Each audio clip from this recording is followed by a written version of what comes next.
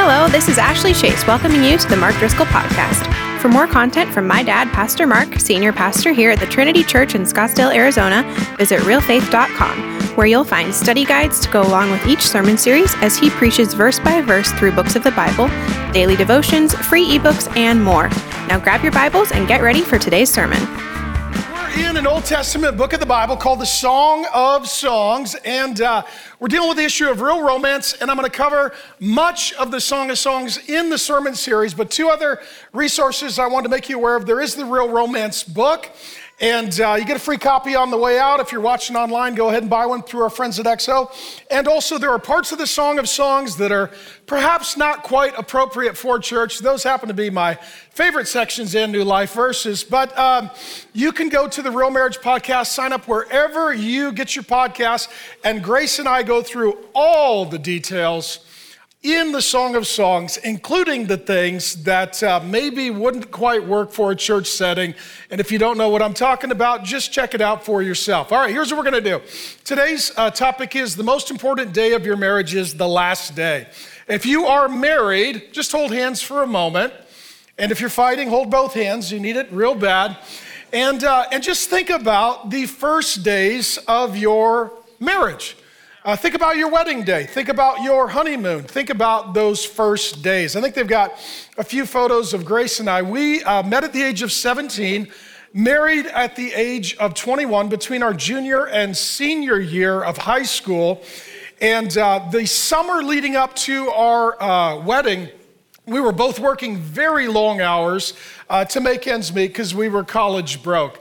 I worked two shifts as a deckhand down on the docks, and I'd work from one shift from 5 p.m. to 1 a.m., and then 1 a.m. to 9 a.m., and oftentimes I'd sleep in my truck at the docks just to save money and time.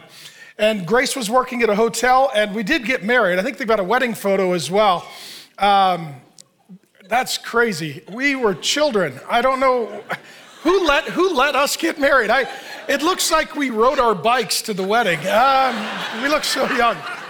But I'll never forget, we were married between our junior and senior year of college, and we had two pastors. So we had a pastor at college, a wonderful man of God that I'm forever grateful for, and Grace's daddy, who's since gone home to be with the Lord. He was a pastor as well. So we had two pastors and two sermons at our wedding. And I'll just say this too, their sermons combined are not as long as mine, but we had two sermons. And it was a hot day. It was August. The church didn't have any air conditioning. It was really uncomfortable. We had 7 bridesmaids and 7 groomsmen and a very large wedding.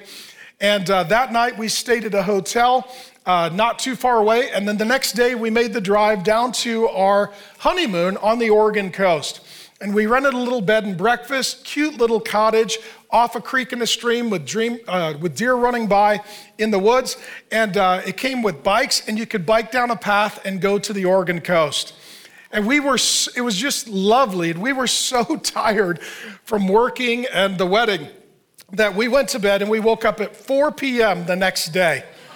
And we got up by the crack of dinner, and we went out to dinner. And we just were exhausted and overwhelmed, but we were so glad to be together. The second most important decision you'll ever make is who you marry. The most important decision is whether you'll receive or reject Jesus Christ as your God and Savior. And the most important day of your wedding is not your wedding day. It's the last day of your wedding. We want you to have a great day, but the last day is the one that really counts. Usually you're together on the first day. We want you to be together on the last day. On the first day, you're smiling. We hope you're smiling on the last day. The first day, you're looking forward, and on the last day, we hope that you're looking backward. And so what we're going to do today, we're going to get into the wedding of Abby, the woman, and Solomon, the man, and their honeymoon night. So we're going to look at their first day of marriage. This is a husband and wife, a man and a woman, speaking back and forth poetically. She says, "Who is this coming up from the wilderness like a column of smoke?" This is their wedding day, and they're going to be together, perfumed with myrrh and incense. Gentlemen, just write this down. He smells nice. That's huge, right? Some of you guys, your wife, she understands, that you've got some issues, but you should have a healthy relationship with soap and water and pray about deodorant and the breath mint. Otherwise, she'll feel like Satan's breath is in her husband. So anyways, made from all the spices and the merchants. Look, it's Solomon's carriage. So horse-drawn carriage coming to pick her up for their wedding day, escorted by 60 warriors, the noblest of Israel, all of them wearing the sword, so they're armed for battle. They're an open carry state. Thank you, Lord. All experienced in battle, each with his own sword at his side, prepared for the terrors of the night. King Solomon made for himself the carriage. He made it of the wood of Lebanon. And she says, its posts he made of silver, its base of gold, its seat was upholstered with purple, that's the color of royalty, its interior inlaid with love. Daughters of Jerusalem, come out and look, you daughters of Zion. She's like, eat your heart out, ladies. Look on King Solomon wearing a crown, the crown with which his mother crowned him on the day of his wedding, the day his heart rejoiced. So this is their wedding day. Do you remember that day? Remember sort of getting ready and preparing and waiting and anticipating, and then the time arrived and you were headed to the wedding. That's where they find themselves. In the ancient Near East, weddings would last upwards of a week. You would consummate on the first night, and then you would have food and drink and celebration over the course of a week. And so that's what we see here. And because this is a royal wedding, Solomon is the king of Israel, this would have been a national holiday. So she's like the Princess Diana of her day. This is a big deal and a national holiday. The carriage comes and it is custom made for their wedding. Silver, gold, the choicest of timbers, pulled likely by some Egyptian horses, as he had a very large fleet. I mean, this was majestic. She would have seen him and he would have had the crown on his head, the crown that his mother crowned him with. This is royal pageantry. And then ultimately, she says as well that she feels safe because he has sent to pick her up, not just the carriage, but 60 armed special operations forces soldiers. Can I get an amen? This is important because for a woman to enjoy her marriage, Grace has told me repeatedly that the number one issue for a woman is she needs to feel safe and secure. She can't be emotionally intimate, physically intimate, unless she is protected and safe. And so what he does here, he sends 60 armed guards to ensure her safety. And I'll say this to the men. Men, we tend not to feel like women do. Most men don't walk around feeling unsafe. Many, if not most, women do. It's because God made men inherently stronger. That's why the Bible says we should use our strength to protect our women, not to oppress or harm them. That we should use our strength to bless them and not to burden them. As a man, very rarely do I walk around feeling unsafe. Very rarely. A few occasions. One time I landed in Haiti doing relief work. As soon as we landed, we were bringing medical supplies and food. There was total anarchy. There was no military. There were no police force. I saw a kid shot in the head and bleed out in front of me, and I was walking around with a rifle in the middle of a riot. Didn't feel super safe that day. In South Africa, going to townships and seeing a carjacking in front of me and seeing guns pulled on people that were traveling in extended entourage with us to go do some relief work, didn't feel super safe. There's only been a few occasions in my life where I felt like this is a dangerous place to be. For many women, if not most women, they feel like that most days, if not every day. That men are dangerous, the world is dangerous. And so good men need to stop evil. You need to know this, men. Evil never stops itself. That's why cowards and passive men are part of the problem and not part of the solution. If there is evil and there is danger, then good men get between those men and women and children because evil doesn't stop itself and it has to be stopped. That's why we love police officers. That's why we love military soldiers. That's why we love justice. And what he's doing here, he is practicing the example of Jesus Christ. And I tell this to the men all the time. And I'll see you men on Wednesday night. We have real men. This place is packed. It's just a bunch of guys who want to be like Jesus. It's the best men you'll ever meet. But we talk a lot about real men, that in the Bible, Jesus is presented as a lion and a lamb. If you only think he's a lion, then you're going to be intimidating, domineering, and overbearing toward women and children. If you think that he's only a lamb, you will let the bad guys win and harm women and children. If you understand to be a lion and a lamb like Jesus means to be tough for and tender with women and children, then you have the heart of what we see demonstrated here. We want you men to be lions. When harm comes, get in the middle. And we want you to be lambs be tough and tender. I used the analogy some years ago. I had a friend of mine, he was special operations sniper. He would get dropped into a country, shoot bad guys, stack bodies, come home. And I'd pray for him before he would leave. I was his pastor. And I would always ask him, where are you going? He's like, I can't tell you. He said, just pray I get home. And he had a routine, a ritual with his daughter. He had a beautiful little girl. And the routine was that he would jump on a plane. He would then usually parachute or somehow enter a foreign country. He would then go fight bad guys and he would stop them. And then he would come home. And the routine, a ritual that his young daughter had was as soon as he got home, she didn't know where he was going, but she would welcome him home with a tea party. So this guy who would go out and do what needed to be done for evil men would come home and there's this little girl, tea party all set up. A lot of pink, a lot of lace. She's all dressed up like a princess, crown on her head, little tea, little sandwich. Hey, Dad, you ready for the tea party? Yes. He could be tough and tender. He was tough for her. He was tender with her. She was never scared of him because all she knew was the tender side. A good man is like Jesus. He knows when to be tough. He knows when to be tender. Solomon is in a moment going to be tender with her, but here he is tough for her. And then we're going to see their wedding night, and we're going to see that compliments build confidence. I'm going to show you this in just a moment. Abby, the wife, she's already articulated that she has some measure of insecurity about her appearance. She says, I'm dark skinned, and what she's saying earlier in the book is the wealthy women, they just stay indoors all day and go to the spa and never go out in the sun, and as a result, their appearance shows that they don't have an outdoor job. She says, my brothers made me work in the vineyard.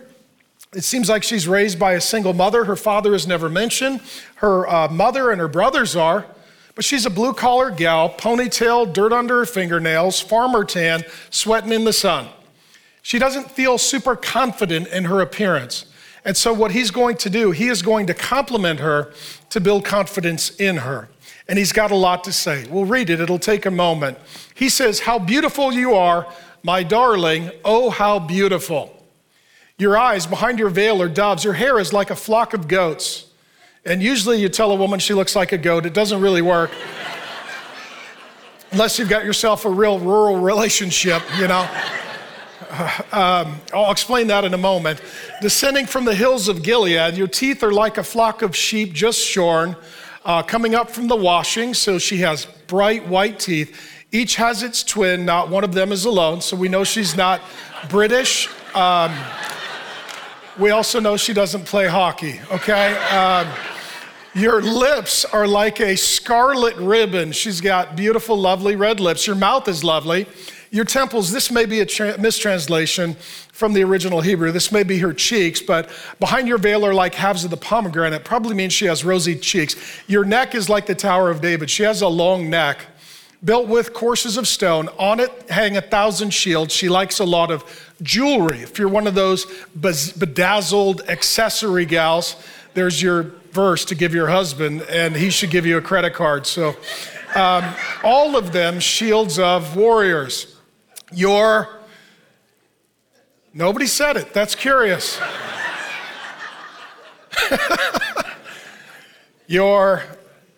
All right, thank you for assisting the pastor.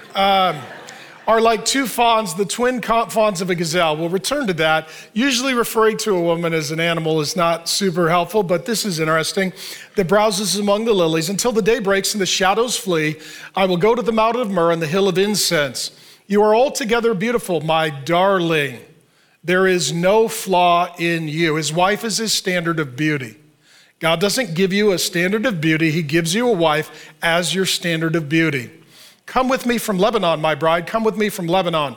Descend from the crest of Amana, from the top of Senir, the summit of Hermon, from the lion's dens and the mountain haunts of leopards. They're talking about escalation. Just like a hike, you go to higher elevations. That's what's happening to their passion. You've stolen my heart, my sister, my bride. You've stolen my heart with one glance of your eyes, with one jewel of your necklace. How delightful is your love. In the Hebrew, it's literally lovemaking, my sister, my bride. How much more pleasing is your love than wine, and the fragrance of your perfume more than any spice. You smell good. Your lips drop sweetness as the honeycomb. My bride, milk and honey are under your tongue. How many of you are feeling awkward in church right about now? You're like, okay. The fragrance of your garments is like the fragrance of Lebanon. You are closed, a garden locked up, my sister, my bride. You are a spring enclosed, a sealed fountain. Your plants are an orchard of pomegranates with choice fruits, with henna and nard and saffron. Talking about smell and scents and calamus and cinnamon, with every kind of incense tree, with myrrh and aloes and all the finest spices. You are a garden fountain, a well of flowing water streaming down from Lebanon. Let me say this. First, he has general compliments. Ladies, true or false, it is good for a husband to compliment frequently. Yes? A lot of guys are like, I'm not very verbal. Well, fix that. You got to say some things, okay? And a lot of times guys are like, oh, I told her she was pretty. Yeah, but you got to tell her again, right? And you need general compliments and then specific compliments. Here are the general ones. You are beautiful, my darling. Ladies, do we like that? Yes. Okay, you are altogether beautiful. Do we like that? All right. There is no flaw in you. Do you like that? Whoa, do you hear that, men? That got a little louder, a little more intense, right? No flaw in you. What he's saying is, you are my standard of beauty. And he says, you have stolen my heart. Ladies, do you like that one? Okay, those are all good. Now, there are specific compliments. He says her eyes are like doves. We looked at the fact that doves denote what? Peace. Still the symbol of peace. In addition, the Holy Spirit descended upon the Lord Jesus at his baptism in the form of a dove. So it's a reminder of God's presence. In addition, doves have faithful mates their entire life. What he says is, when I look in your eyes, I see peace, I see fidelity, and you remind me of God's gift and grace to my life through your presence. He says that her hair is like a flock of goats descending down Mount Gilead. So let me explain this. So Mount Gilead was a hill, kind of like, Camelback, and there were wild goats that would run up and down the mountain. They had they had sheens of black, coarse hair. And so as all the goats were together, what did it look like? Well, it looked like her long black hair. And he's saying, you're beautiful, and I love your long black hair. He says that she has all of her teeth, and they're white, and none are missing. So, right? Yay. If you're tuning in from Great Britain, we still love you. But your people are not very biblical. You need more dental work. How about this? Your lips, he talks a lot about her mouth. Your lips are like a scarlet ribbon. He says that your mouth is lovely, and under your tongue is milk and honey. How would he know that? All right, thank you for answering the question. I was wondering. Because he's investigated. How about this one? Your cheeks are rosy. Your neck is long. This is a distinguishing feature. And sometimes a woman will think like, okay, this part of me, I don't look like everybody else, but that may be the thing that makes you really lovely in his eyes. She's got a very long neck, okay? But what he says is, it's really beautiful because she wears a lot of jewelry. She's got the real estate for it. And he thinks that's amazing. And what that means is he's bought her a lot of jewelry. And all the women said, Amen. Okay, there you go. Something to pray about. He also talks about her smell. He talks about, quote, the fragrance of her perfume. How many of you men have noticed that women smell different than men? Okay. How many of you can walk into, let's say, a house or an apartment, and you can tell whether or not a woman has been there? If it's single guys, you're like, it smells like Satan farted. And if it smells like potpourri, lit candles, maybe vanilla, a woman is there or has been there recently. Things just smell differently when a woman is around. Amen? There was one guy I met some years ago. I said, so tell me why you married your wife. He said she smelled like vanilla. I was like, okay, I'm never going to have any vanilla when you're around.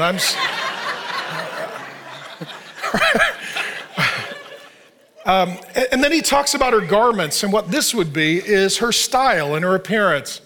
What he's saying is, I like your style. You've got your own cute little style. There's only one section here that's really debated, and it is the two breasts that are like fawns, twins of a gazelle. Now again, I don't get into all the details in the sermons. We've actually skipped the most spicy sections. It's all in the Real Romance book or the Real Marriage podcast. But there are some weird translations of this verse. usually from single guys who are monks, and so they tend not to have the best insight into marriage. If you're a single nerd monk, you have no business interpreting this verse. You have no idea what you're talking about. I need to take water and silently pray so I don't disqualify myself. Now, some have said that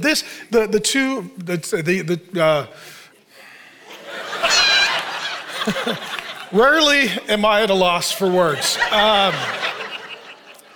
But some would say that he is referring here to Moses and Aaron and its typology. Do you think that is likely? No, okay, thank you. Some would say it refers to the Old and New Testament that give us the pure milk of God's word. Do you think that is what he is speaking of? No? Okay, thank you very much. Some commentators say that it represents the blood and water that flowed from the side of Christ when the spear punctured his heart sac on the cross. Do you think that's what it's talking about? No, that's a very frustrated nerd monk. How about this one? The mystics said it referred to the twin disciplines of contemplation and action. Do you think that's what it refers to? No, okay, so what does it refer to? Well, I'm not gonna say, but I'm gonna ask you a question, and then you're gonna answer it, and if people online don't like it, it's your fault, okay? So that's how we're gonna do this. So two fawns, twins of a gazelle. When you go to the zoo, what section are the happy, frolicking baby deer in? The petting zoo, thank you, yes. So, moving right along. In addition, just a little Bible study.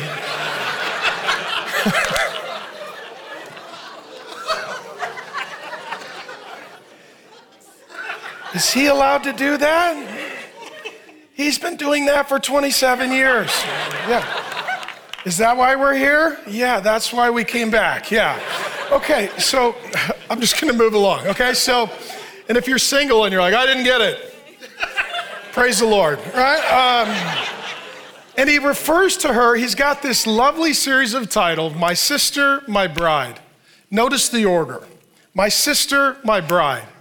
We live in a day when single people are really given a horrific set of options. It's like, here's people we sleep with and here's people we ignore. We don't have a category for healthy relationship that is non-romantic, non-sexual with the opposite sex and gender. We just don't. Here, he says she's first his sister and then his bride. What they're saying is that the spiritual comes first and the physical comes second. Paul tells Timothy in the New Testament to instruct younger men to treat younger women as sisters with all purity. Now, you can have a relationship with your sister, you can care about her, you can enjoy her, you can get to know her, but it's not romantic and it's not physical. In the church, we are God's children. God is our Father. We are, to use the language consistently of the New Testament, we're brothers and sisters. And so your relationship with someone who you might fall in love with and marry, it starts spiritually. You're serving God together. You're going to church together. You're in a Bible study or we call life group together. You're worshiping God together. You're in the same friend group. You're getting to know one another. And if it doesn't work out, you're still brother and sister. And if it does, then you add husband and wife to brother and sister. The deepest part of you is not your body, it's your soul. You're not a body that has a soul. You are a soul that has a body.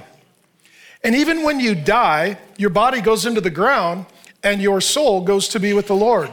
What that means is the deepest, most profound part of you is not the physical, it's the spiritual. That's why you want to start having a relationship, if it's going to be romantic, that is spiritual. And you don't rush the physical. You have deep, profound, emotional, relational, spiritual, growing connection up to your wedding day, and then you consummate physically. The problem is if you put the physical first, you undermine all of the spiritual. You're living with guilt and shame. You're not having God's blessing because you're disobeying God's commands. And so what he says is, you're my sister, my bride. The deepest part of your relationship, this will be maybe controversial, but our world knows nothing of this. Do you know what's deeper than sleeping together? Praying together. There's a level of intimacy there. And intimacy literally means into me see. When you are both in the presence of God and you are worshiping, you're studying the Word of God and you're praying, you are getting to know one another at the deepest possible level. And then the physical is in addition to the spiritual, but the deepest is the spiritual. That's why couples who sleep together won't pray together prior to marriage. It's too intimate. And he says that she is sister and then bride. And he's talking about their relationship again, we've noted this, as a garden. And what he says that their marriage relationship is like a garden. How many of you love getting into or visiting a beautiful, well-tended garden? It's amazing. How much work is a good garden? In Arizona, it's a lot of work. To have a garden takes a lot of intentionality. It takes a lot of time and energy and investment. And just because you have a garden doesn't mean it'll stay beautiful. You need to tend to it constantly.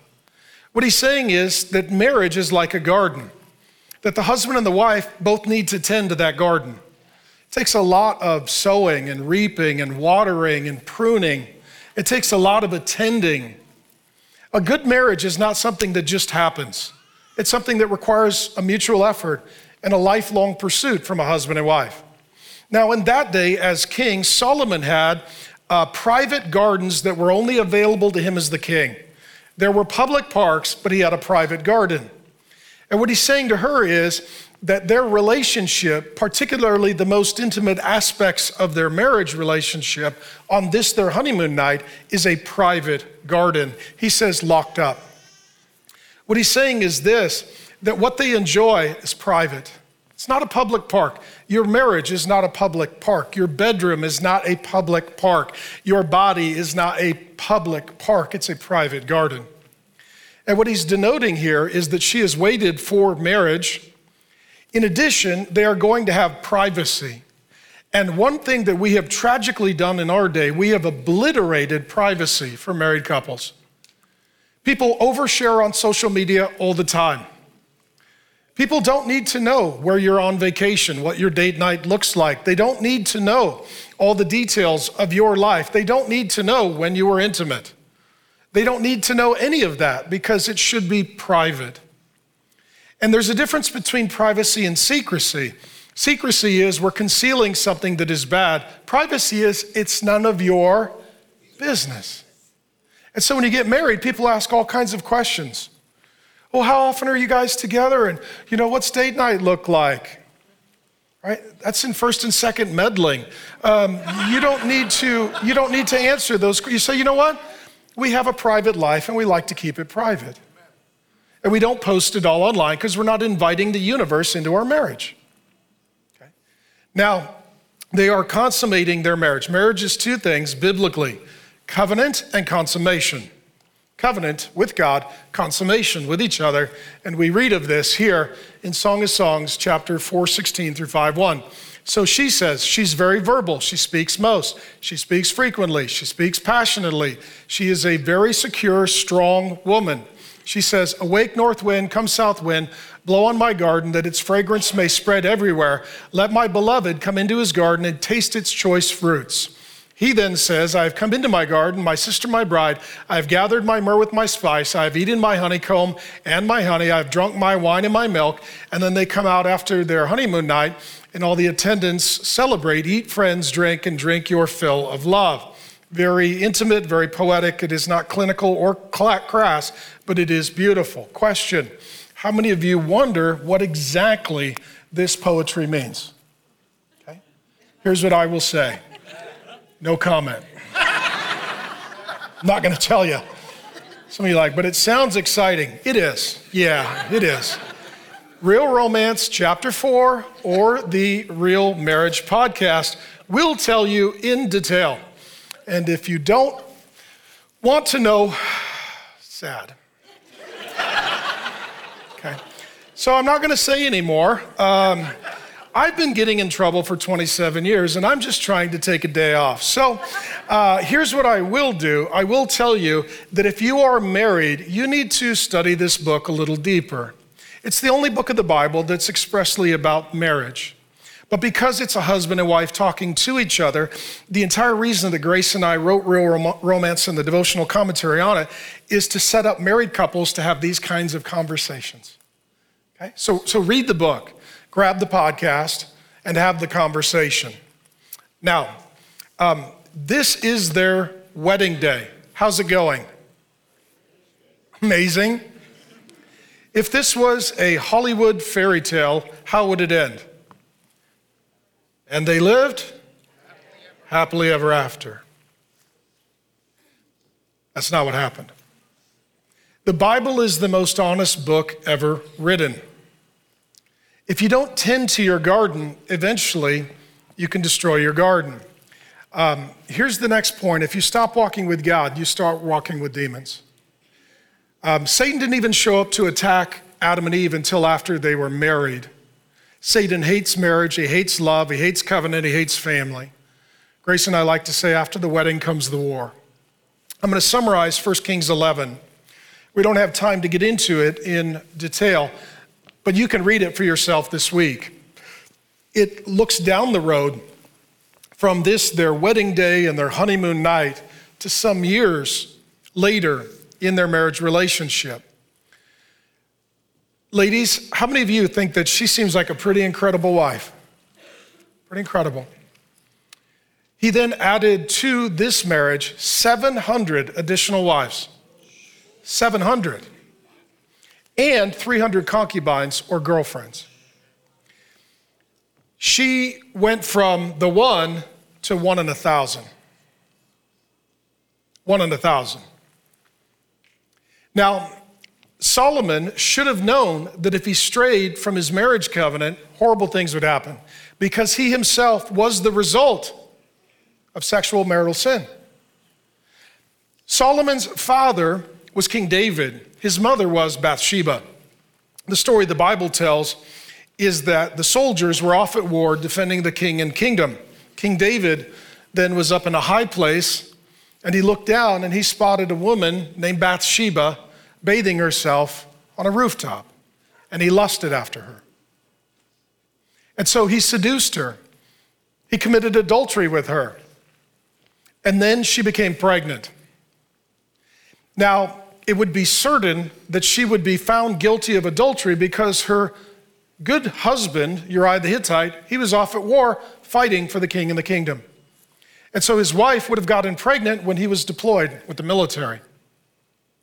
So King David, rather than repenting of his sin, and he's got many sins, he's not worshiping God, he's lying, he's committing adultery, he's coveting another man's wife, he's breaking multiple commandments. He brings Uriah the Hittite home from the battlefield, and he gives him a furlough. He's like, well, just, we're going to give you a little gift here from the king. Go spend a bit of time with your wife. And he's hoping that that they're intimate. So that then Uriah would live under the myth that that was his child and that he would raise an illicit child birthed out of adultery. Uriah is such an integrous man that he says, if my brothers who are at battle cannot be with their wives, I will not be with mine. Until all of my brothers come home from war and we can all be with our wives, I will not be with my wife. Is he a good guy? It's unbelievable. Man of integrity. So then David sends him back to battle and devises this military plan. Tell Uriah to advance and tell everyone else to retreat. We're going to leave him exposed in battle so he gets killed. He hasn't murdered in battle. That's Solomon's mother and father. The child that they conceived died, and then they had Solomon. Solomon grew up in a home that had generational curses of adultery and infidelity. He should have known, if you stray from your covenant, God will not bless you, and generations will pay a tremendous price. Nonetheless, that's exactly what he did. The Bible said that he asked God for wisdom, and God gave it to him. He was the wisest man, the Bible says, after Jesus Christ. People would travel around the world to seek his wisdom. Here's the thing. Sometimes you have wisdom for everyone but yourself. Sometimes you're a fool in your own life because you're the one always doing the teaching. You're never learning. In addition, he's a king, but he can't rule over his own pants. He has dominion over everything except for himself. And sometimes you can rule, but you can't rule yourself, and you can tell everybody what to do, but you don't do what God has told you to do. That's Solomon. To be sure, some of the marriages were political, but that was still in violation of God's command. Solomon was chosen by God to create the temple, to build the temple where God was to be worshiped, and the presence of God fell. Yet later in life, it tells us in 1 Kings 11 that he married foreign women who worshiped demon gods, and they seduced him and drew his heart away from the Lord. We never see this woman again. She's gone. Solomon had more money than Bill Gates. He had more money than Jeff Bezos. He was smarter than Albert Einstein. He had more power than a United States president. He had more spiritual influence than the Pope, and he had a harem much bigger than Hugh Hefner. Here's a few things I want you to know. Number one, polygamy is misery. Adultery is misery. Polygamy is going to be legalized in our lifetime. And even some Christians who have already caved on gay marriage are going to cave on that issue because homosexuality is clearer in the Bible than polygamy. Both are clear, but there are people who did love the Lord, or at least purported to love the Lord, who are guilty of polygamy. Polygamy started with Lamech back in Genesis. He was a godless man. God flooded the earth, and when he started over, there were no polygamists left. It was Noah, his sons, and their wives, just faithful covenant marriage. Tragedy happened in human history when Abraham took 2 wives and had 2 sons. To this day, as we studied when we examined Genesis, there are the Arabs and the Jewish people as well as the Christians, and we now have global conflict generations later because one man had 2 wives and 2 sons. There's never a time when polygamy comes with God's blessing. The Bible says in the New Testament that a leader in the church is to be the husband of 1 wife. That means that he is a one-woman man, to set an example for marriage. And Jesus is depicted in the Bible as a groom, and the church is a bride. And Jesus is faithful to his bride. He doesn't run around with Islam. He doesn't run around with Buddhism. He doesn't run around with Hinduism. He doesn't run around with Jehovah's Witnesses. He doesn't run around with Mormons, and he doesn't run around with pantheists.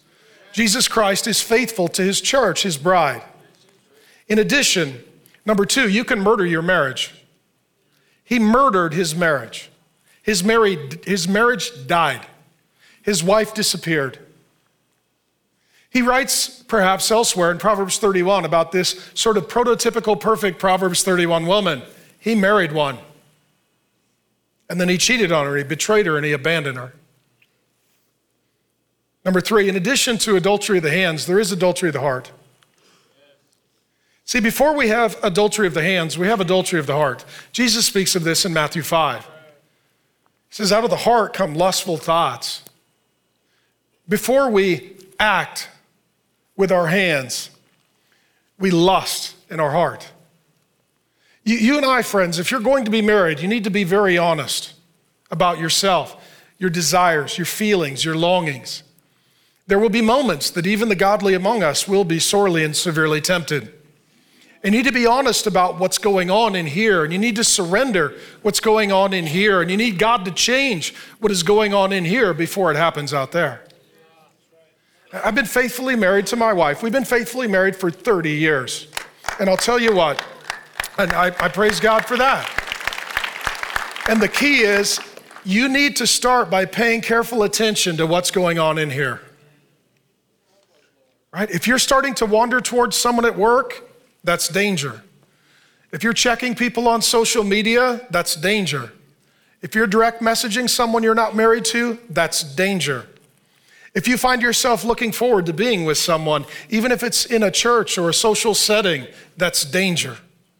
Guard your heart, it's the wellspring of life. In addition, the longer you wait to repent, the more damage is done. So it is my belief, and I've been studying Solomon since I was a new Christian, I believe that he wrote the Song of Songs when he was a young man, newly married, very much in love with his wife. I believe that he collected the book of Proverbs over the course of his life, truisms and learnings and experiences like a journal. And then I believe at the end of his life, he penned the book of Ecclesiastes. And I believe it was him looking back on his life with remorse and regret and remiss at the absence of this lovely woman. And so Ecclesiastes is this tremendous book. It has 12 chapters. It's written by Solomon, and it opens with this word, meaningless, meaningless, says the teacher. Everything is meaningless. He sounds like a punk rock kid getting a philosophy degree at a junior college with a medical marijuana permit. He sounds like that kid. I just see him in Converse high tops with a bad attitude and highlighted frosted tips. That's just how I see him. And then the question is, what does that mean? Because life doesn't need to be meaningless, but it can be. It can be very meaningful. His theme in the Song of Songs, he talks about life under the sun. What he's talking about is living life without acknowledging God's ruling, reigning sovereignty over all of life. If all of you do is just live your life without considering and inviting God, life is very meaningful. It's only God above it all that gives meaning to it all. Nonetheless, that word in Hebrew, it appears 36, 37 times. Meaningless, it is translated. And depending upon which translation you prefer, sometimes it'll be translated as fleeting or vapor. In the original Hebrew, it's hebel. And the book of Ecclesiastes begins with that word, and that is the theme and thread of the book. So the meaning of that word determines the meaning of life. I don't believe that life is meaningless, though it can be. I believe that what that word means when it's used elsewhere, like in the Psalms, is that life is fleeting, like a vapor. It was a weird week here in Arizona. Grace and I were at a pastors and wives retreat, and thank you. You generously helped pay for 50 couples of churches to come to Arizona and to be invested in their marriages this week. Trinity helped fund that, as well as our friends online at Real Faith. And it was with Pastor Jimmy Evans, one of our pastors, who would come preach for me in March, and I'm excited to have him. But it was really weird because we were up in North Scottsdale one night, and Grace and I walked outside, and there were snow flurries in Scottsdale. Very rarely in Arizona do you see your breath. But it was cold enough this week that you see your breath. And what happens is when you see your breath, how long does it last? It's gone. What he says is life is like that. It's a vapor. I mean, when you're young, you feel like you have so much time. When you're older, you wonder where all the time went. You get so busy working, doing your chores, paying your bills, that you forget to enjoy your life. I believe Ecclesiastes is him as an old man saying, I lost my wife. I ruined my life. I wasted it. It's over now. And I believe he's an older man who is recanting or perhaps even repenting of his behavior. And he's looking back and he's saying, well, some of you think that money is going to satisfy. I had a lot and it didn't. Some of you think that education and pedigree and degree will satisfy, and I was the wisest man on earth, and it didn't. And some of you think that power will satisfy, and I was the king of Israel, and kings visited me from around the nations to get my wisdom and my encouragement and my counsel, and it did not satisfy. And some of you think that eating the best food and drinking the best wine and sleeping with the most beautiful people will make your life worth living, and it's not. It's not. See, everything that everyone is chasing, he chased. My summary of Ecclesiastes is this. He came to the conclusion that apart from God, life is a wild goose chase, and there is no goose. He regrets, I believe, at the end of his life, the decisions of his life. In addition, blessing and cursing goes for generations. The story of Solomon is this. After he dies, he has so many wives and so many children. What do you think happens to his inheritance and his kingdom? It is a complete anarchy, Lord of the Flies, survival of the fittest situation. Every woman is saying, my son is going to be the king. It's a war. It divides the nation into the northern and southern kingdoms of Israel and Judah. The kingdom of Israel goes into such a decline cycle that they have the same sexual sin and demonic idolatry as Solomon. It has generations of destruction and devastation. Let me say, there are people coming into this world with your last name, And the decisions that you and I make today determine what kind of life they will inherit. Blessing or cursing, life or death. This decline of Israel to the days of a guy named Elijah. We're going to study him after this. The decline of spiritual and sexual sin and debauchery of Solomon, it continues for generations until Elijah shows up and he confronts Jezebel and Ahab. He goes to war against the demon gods of Baal and Ashtoreth that are worshiped by Solomon, and he does battle with the Ahab spirit and the Jezebel spirit. We're going to get into all of that next, starting in March. Next one, if you walk away from God, you are capable of the worst evil, including the murder of your own child. If you read 1 Kings 11, he worshiped a few different gods. He married women who were of other religions. Bradford Wilcox, the greatest researcher on faith, family, and freedom in America, says that the best marriages are those where two Christians live together worshiping God. The highest divorce rate is two people practicing different religions. And so what happens is he marries women who worship false gods, and they're powerful demonic counterfeits of the real God. In 1 Kings 11, this includes Milcom and Molech. This was the Ammonite chief god. He was worshiped through illicit sex, and then you would sacrifice your children through fire. So you would take your own child and you would sacrifice them through fire. Now we read that today and we're like, I can't believe that. They did it and we do it. We have chemical abortion where we literally burn our own children in sacrifice to Milcom and Molech. In addition, it says that he worshiped Chemosh, also known as Baal. This is the Moabite god of sex and child sacrifice. See, we had globally something called a pandemic, and even if you believe the most extreme numbers, the leading cause of death was still abortion. The most dangerous place to be was not at church singing without a mask on, it was in your mother's womb. If you worship sex, you sacrifice children. Now, if you've done that, the Lord Jesus is the Son of God, and he can and will forgive you. But as God's people, we are pro-marriage, and we are pro-child, and we are pro-life, because our God is.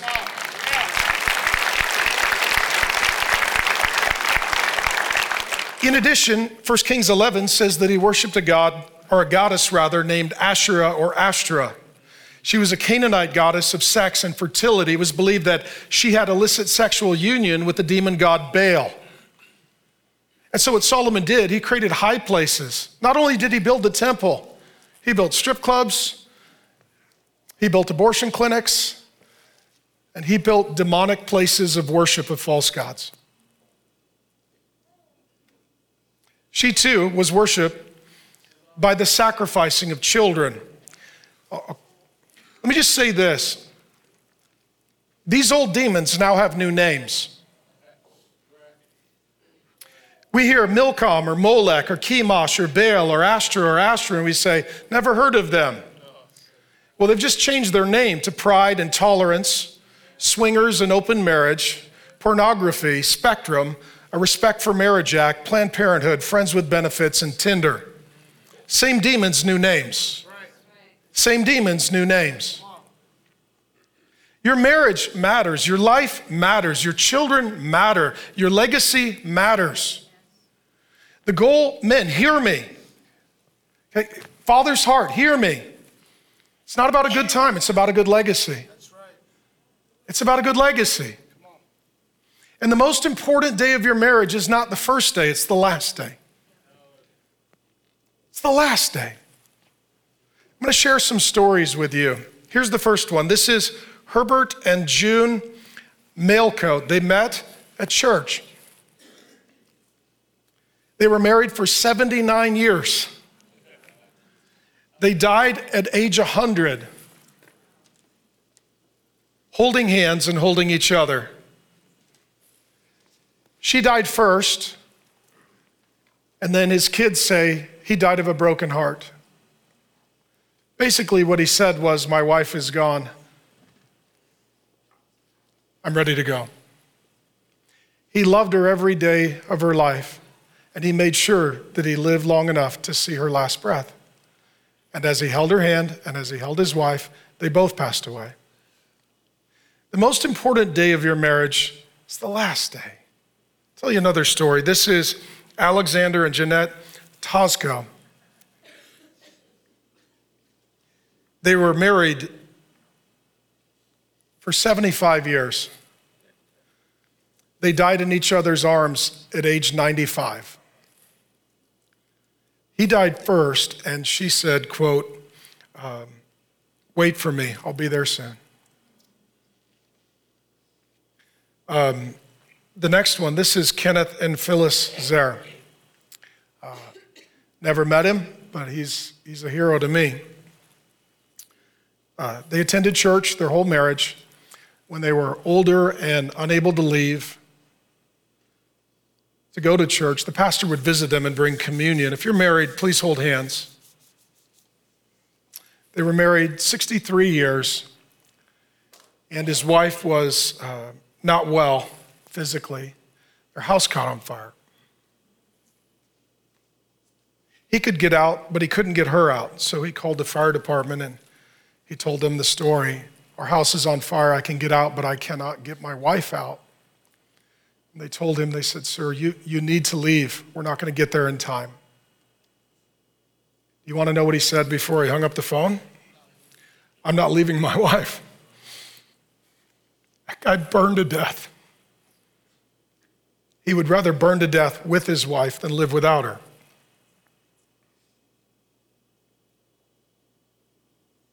Most important day of your marriage is the last day. I'll tell you a couple more stories, friends.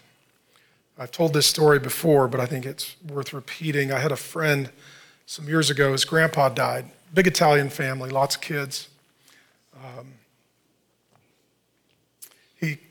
His grandpa got cancer, and he was declining quickly.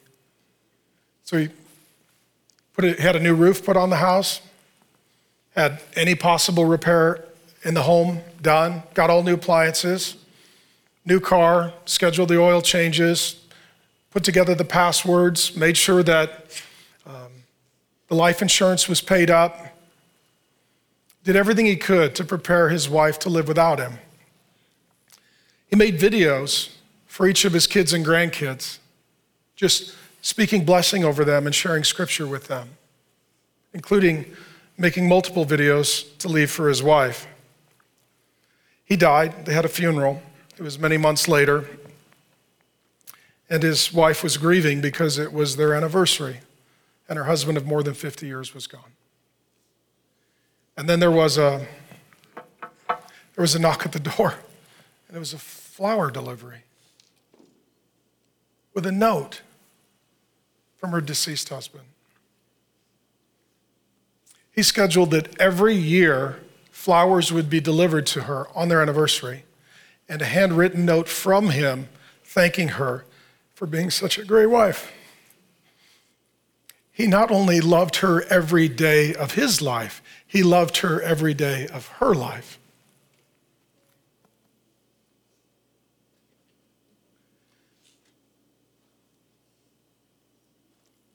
We won't do Q&A, babe. So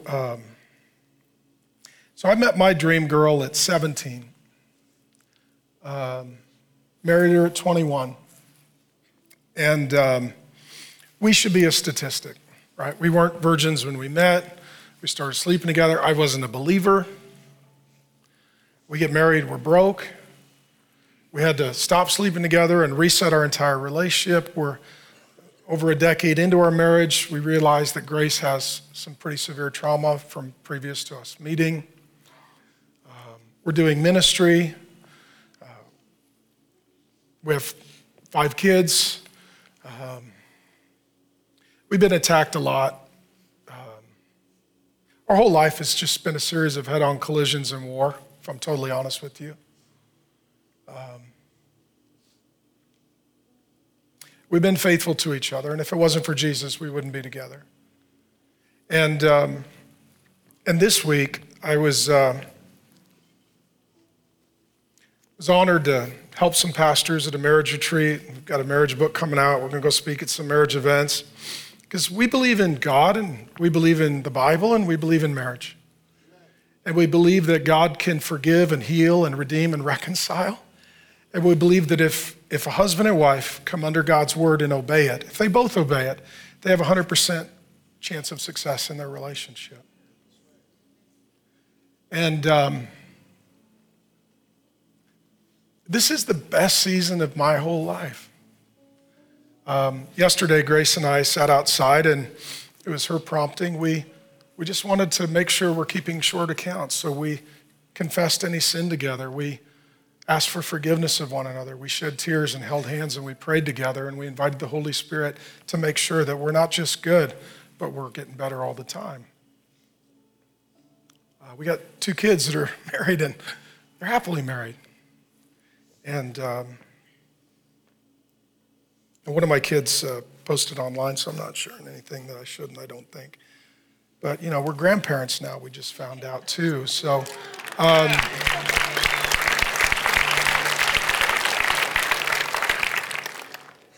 so I've been crying all week.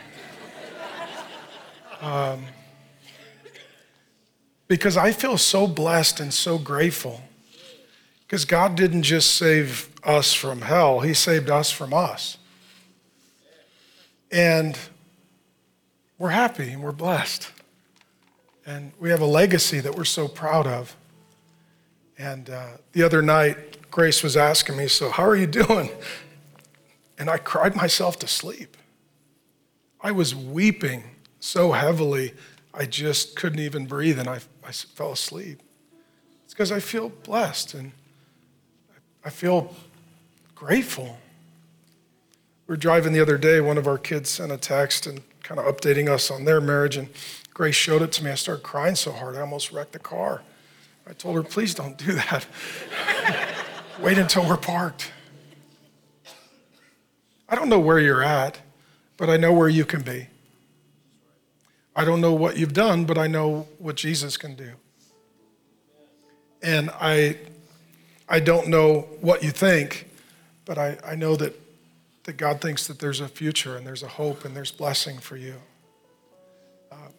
We've been through hell, and I just want to thank you, Grace, for being there, sweetie pie, and hanging in there. I'm really excited about the future. I'm really excited about the future. Happiest, most joyful I've ever been. And so just get through whatever your burden is and get to your blessing. Grace, why don't you just come up? We won't do Q&A, but maybe you just close our time in prayer, and then we'll spend some time singing. And as we sing, it's a corporate prayer, and it's inviting God's presence into our midst. If you're married, I want you to worship by holding hands. If you're engaged, worship by holding hands. On your way out, there's communion in the back to remember that Jesus died so that we can live and there is forgiveness. We're a church that believes in marriage. We're committed to marriage. And we want your marriage to be a blessing to you and your family and your legacy. Thanks for hanging in there for 30 years, babe. I'm signing up for 30 more. Me too. Oh, thank you, Lord, for your faithfulness. Thank you for teaching us that we can be faithful to each other with your help and only with your help.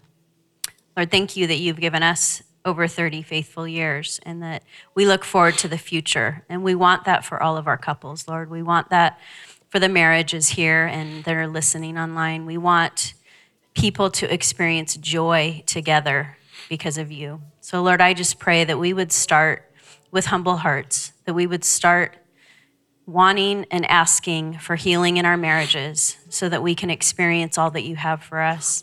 And Lord, those that are looking forward to marriage someday, I pray that you would do healing in their lives so that they can be ready to experience joy in their future as well. So thank you, Lord, that we can depend on you. Thank you that you walk with us through all the heartache, through all the blessing, through everything, and you never leave us or forsake us. In Jesus' name, amen. We hope you enjoyed today's sermon. If you want to be a part of getting more Bible teaching out across the world, visit realfaith.com/donate. And for more content like this, visit realfaith.com. Thanks for listening. And remember, it's all about Jesus.